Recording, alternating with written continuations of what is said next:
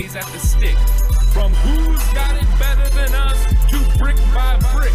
It's always the 49ers way, from off-season to game day. Yeah, we talk back. It's the 49ers cutback.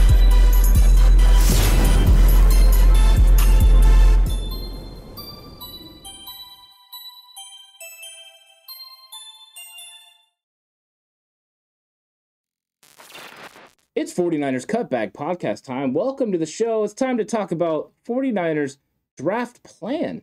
Alex, what plan are they going to have, and how are they going to attack this draft? We know they want to get valuable players. Hopefully it's quality over quantity. Hopefully it's quality over quantity. And how aggressive are the 49ers going to be? Are they going to be TCC on fan-controlled mock draft aggressive? Are they going to be... Let us hope not. Are they going to be 49ers war room with the two of us aggressive? Or somewhere between? I'm liking the war room angle there. I'm not gonna lie, I think you're biased. Let's gear more towards war room and what we want, and less what the TCC. No, I'm just kidding. I think either way, aggressiveness is the key. The TCC was aggressive, but we were aggressive as well in war room. That's what you want to do. You want to be able to grab the players that you want, and it isn't about quality over quantity. The 49ers don't have a lot of spots on their 90-man roster. You don't want to draft players that are going to play for other teams. The 49ers draft plan should consist of going up and getting the players that you want to get. So I would suggest that they be really aggressive at 61. Look, I would agree with you on that. You want to be aggressive at 61. You want to go grab those you want to get players that you want at 61. But ideally, you want to come up above 61 and grab the guy that you want. And I think that's the key. I think that's the first thing the 49ers need to do.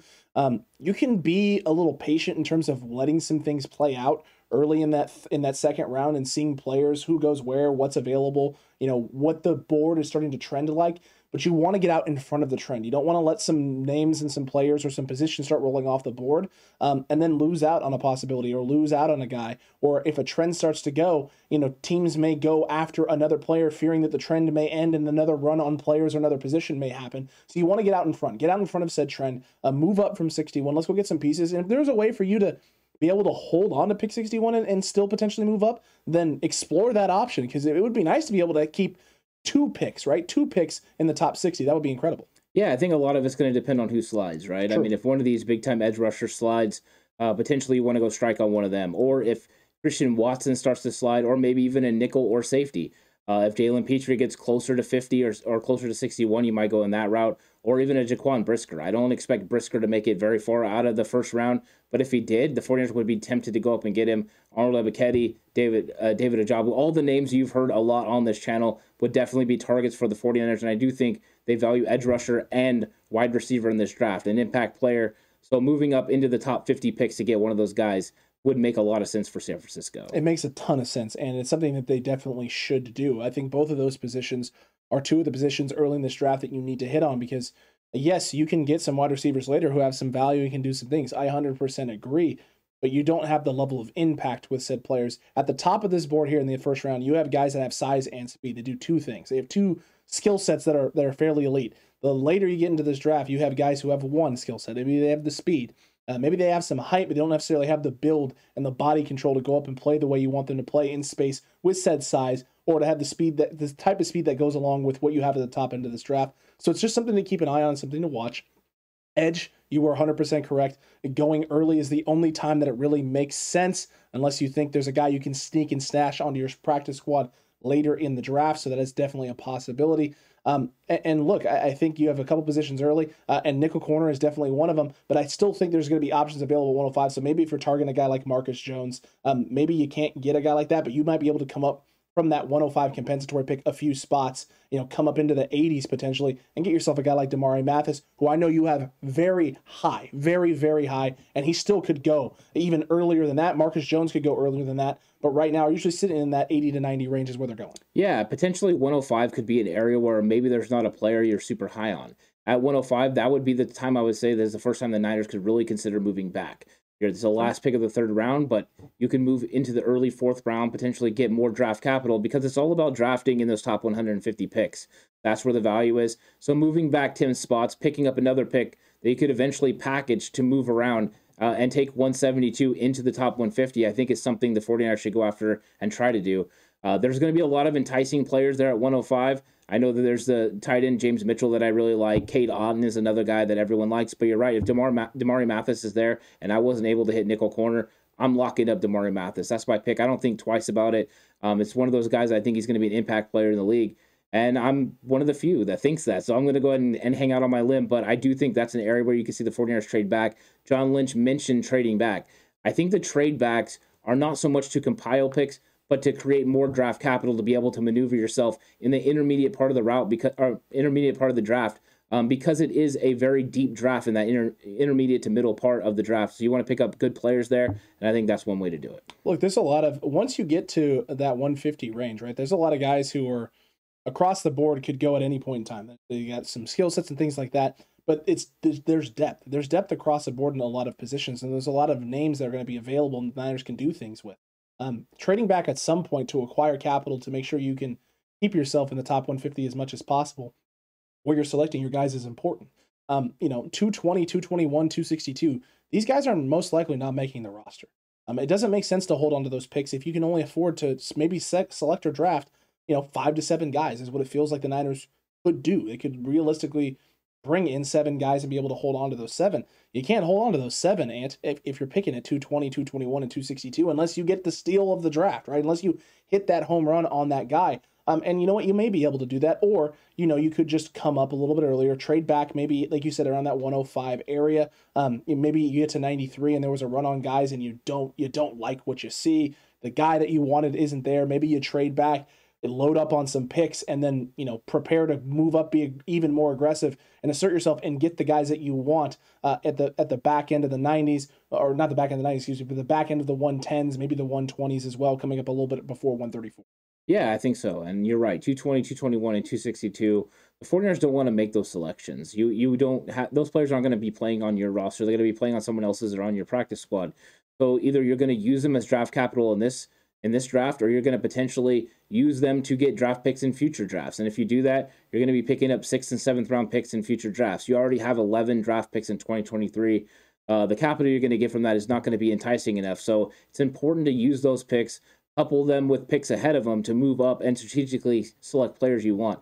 It's all about getting certain guys, and you want to get guys that are in that middle rounds with elite traits and elite ability. And I would love for them to get Lindstrom in the 4th round. I think Lindstrom would be a nice guy to get. They do need to make sure they insure themselves in case Alex Mack doesn't come back this year, or potentially come back in the year after if he does come back this year. So I think that they do have some strategic moves they need to make, but there's a lot of impact players they can get in those areas. You're not wrong. And I like a lot of options. I like a lot of players. I like a lot of things. But I think the thing the Niners need to do is make sure that as often as you can, you go best player available on your board. Right? Go add strengths to strengths. If that's what the best option is at this point in time, and that's the guy that you have rated high at that point, build your strengths, right, by being stronger at that spot. The Niners have shown they will consistently draft guys and positions a year early to prepare for the potential eventual leaving of said players. Do that again this year. This is a time where you have questions at the linebacker room going into the future. You do have questions at the safety room in terms of your future there. You have questions at the offensive tackle in terms of what Mike McGlinchey is going to look like and what your options are going to be, as well as the guard position in terms of longevity with Daniel Brunskill being on a 1-year deal as well. So if you can add strengths to strengths, add best player available at certain points in the draft, even if you maybe already went after a guy that you think there's some potential for. We've talked about this in the wide receiver room, right? You and I have both mentioned before, you'd like to walk away out of this draft with 2 of these talented wideouts, even though there's a plethora of wide receivers currently on the roster.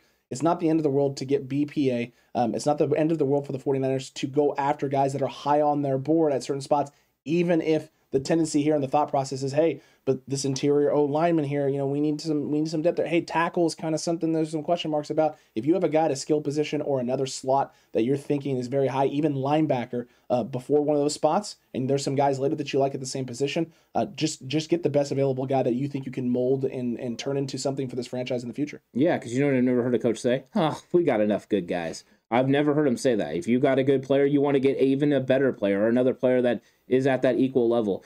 You want to just continue to stack your roster. That's what John Lynch is trying to do, and Kyle Shanahan's going to want him to continue to do that. You want to add playmakers to your offense. So you're right. Wide receiver would definitely be an option. And if they could walk away with 2 guys, especially if one of those guys is a deep threat, that would be very nice. I think they did address it a little bit, bringing back Juwan Jennings, signing Ray McLeod. But there's definitely the big elephant in the room with Deebo Samuel potentially being traded, and also with the fact you don't right now have a guy to stretch the field. Fair. You need to address those situations.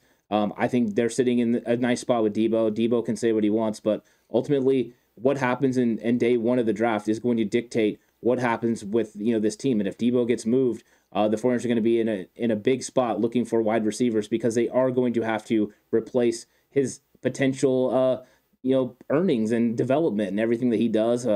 It's going to be bad. I just don't even want to think about it. I know the TCC traded him, but man, that hurt deep. That hurt me and cut me deep. It cut deep, too. It cut me deep, too. I couldn't believe. I thought it was going to be a no, and it was a big fat yes from the TCC. But look, I get it. There's feelings one way or the other on this, and maybe people are just trying to coax themselves into it, Ant, because they're trying to prepare themselves for the eventual heartbreak that will be Debo not being in San Francisco. So they wanted to get it out of the way in the fan-controlled mock draft. Look, we didn't do it in ours. It's not happening. I don't think this is something the Niners are going to actually do, which would leave the options on the table for a couple of wide receivers. Them not going crazy, going 3 or 4 in the draft, but going a couple of wideouts to potentially just add depth to the room. I definitely want them to address tight end. So will the 49ers draft day strategy be going after tight end?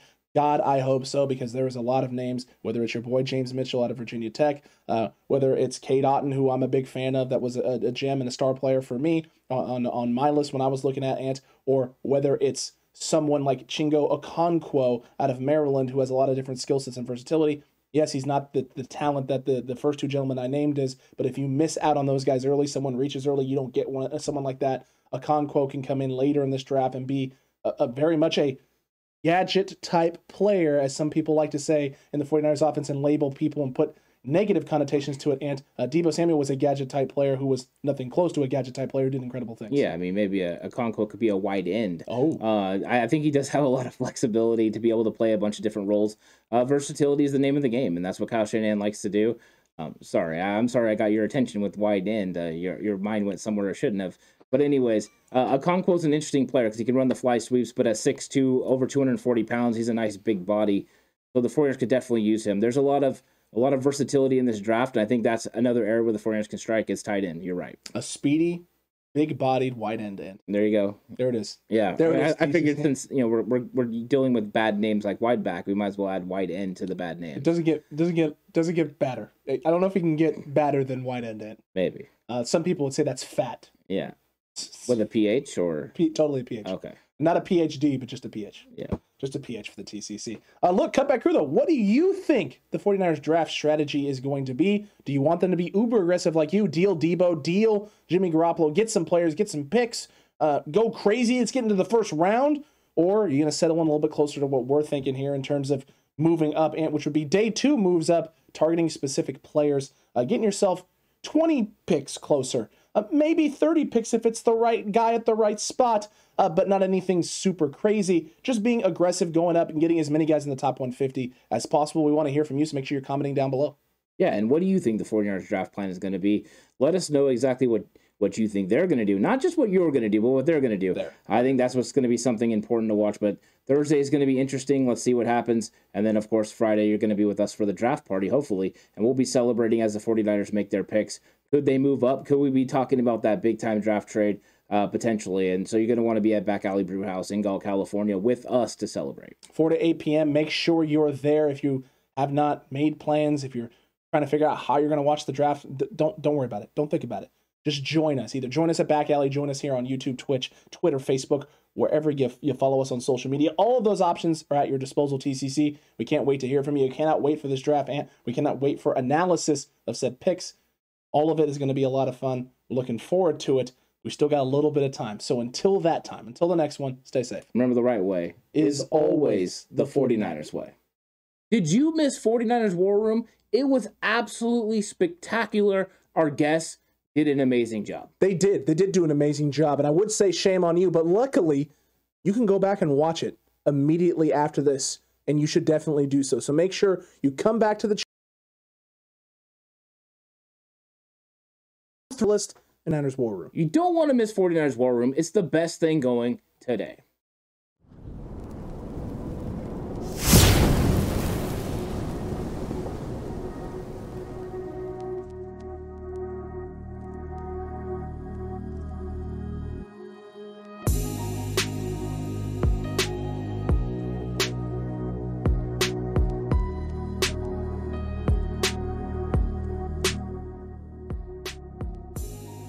you stuck around all the way to this point. Well, I hope by this point you've at least liked and subscribed if you haven't already. And there's some cards over there, Ant, too, with some other high quality videos they can check out. Yeah, click one of the links and watch one of the videos. It's gonna be great. We'll see you there.